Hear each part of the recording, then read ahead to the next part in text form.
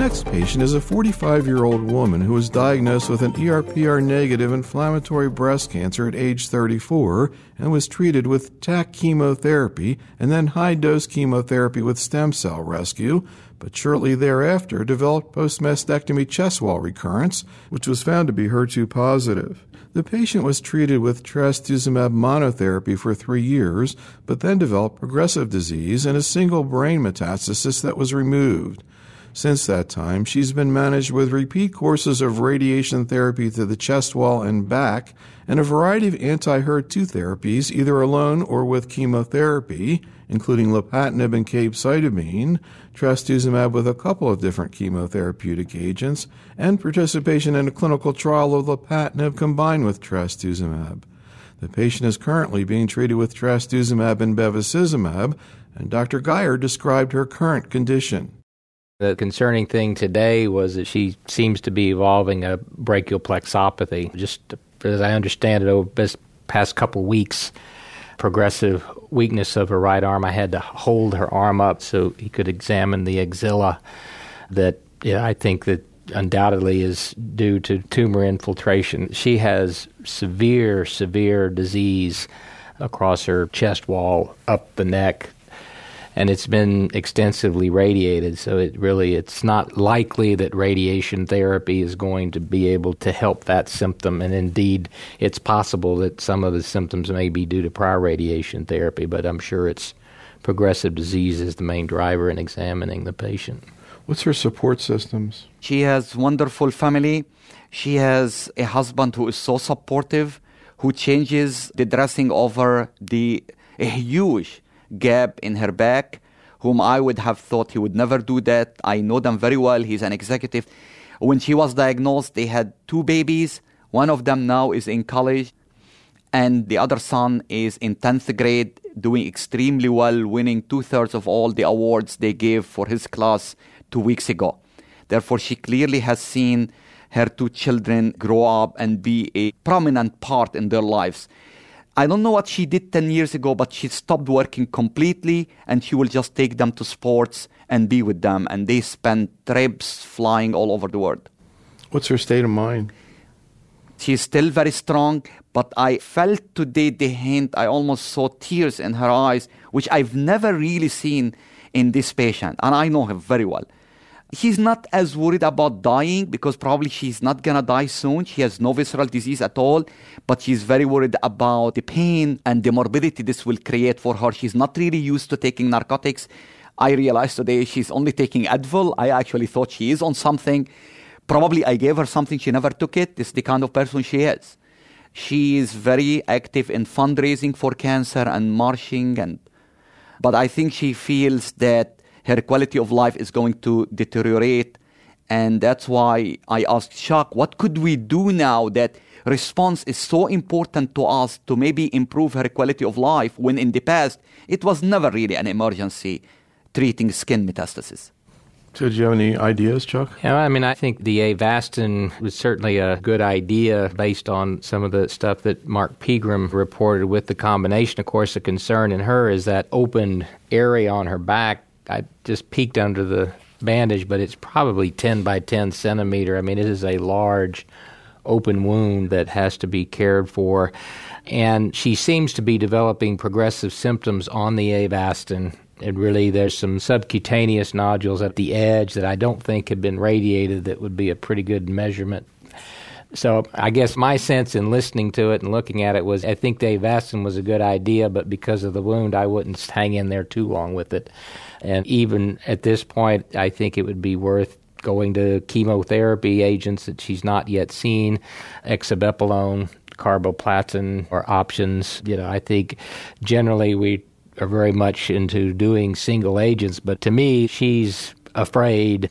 As Atif said, I think the loss of the function of the arm, she's very alarmed. She's getting appointments with neurosurgeons. She's seeking somebody to get her arm to, and we're discussing should she get an MRI and these sorts of things. So that's appropriately. She's very afraid of that. So that's why we talked about that. And I think I would try to be aggressive at this point and bring in alternative chemotherapy, because I think that tumor reduction is the only thing that's going to help possibly maintain function of the arm. What's it like for you to take care of her, Atif? This has been an inspiring woman to me and many other patients in our cancer center. She really is. As I said, she's very active. She refused to give up about anything. She took the treatment. She thought studies. I mean, from the point of view of you as a physician, dealing with somebody in such a horrible situation. It was very, very traumatic today. To see her not being able to use her arm. I mean, I always gave her a hug, and she couldn't give me a hug today because of her arm. I mean, I always, sometimes even twice during the same visit. It's very emotional. I mean, I can relate to her and her husband. I know her husband very well, very strong man. They have 2 kids, similar in age to my kids. I know I'm not supposed to do that. But unfortunately, this is very traumatic. How do you deal with it personally? How do you it's the other patients in whom we succeed. I mean, she's a winner. She's a winner 100 times over. Living 11 years with a cancer that never responded to anything initially. Thank God for her Herceptin. I believe in faith. I believe in destiny. I believe that as long as we try our best to help ourselves and patients, that is okay. I just talk to my wife a lot. I pray a lot. I'm not, fanatically religious person, but I believe in destiny and in God having a plan for all of us. I really do. I feel happy for her that she went through this, having 2 babies almost through college. I remember speaking to her in 98 and her telling me, would I live a year or 2? And at that time, actually, I couldn't really tell her she would. With a HER2 positive tumor in 98, there was Herceptin. We didn't know it's that wonderful of a drug. Especially with the brain mets, which she had in 02, 6.5 years ago. I actually thought at that time that could be the end. But she has come across, but I am very worried about her now. What's it like for you, Chuck? I don't know how often you've been in the situation of sort of looking over another physician's shoulder where it's not your patient, but you're I imagine you might be thinking about yourself and being in this kind of a situation. What was it like for you to see this woman today? Oh, you could tell very quickly. I mean, she is a special individual because when we walked in the room, she immediately was joking with me about Pittsburgh. She and her husband lived in Pittsburgh. She was asking me stuff about the South Side and being a newcomer to Pittsburgh. I just know it's over there. I had no idea. Missed the joke completely. Yeah, I know. Yeah. Missed it completely. But, that's what she was thinking that way. But as we were talking, and then you couldn't help but notice the weakness on the arm, because going in, in the history, I wasn't aware of any arm problems, so I'm thinking, she got a brain met up there, it's breakup, and then once she took off the shirt and you could see the disease.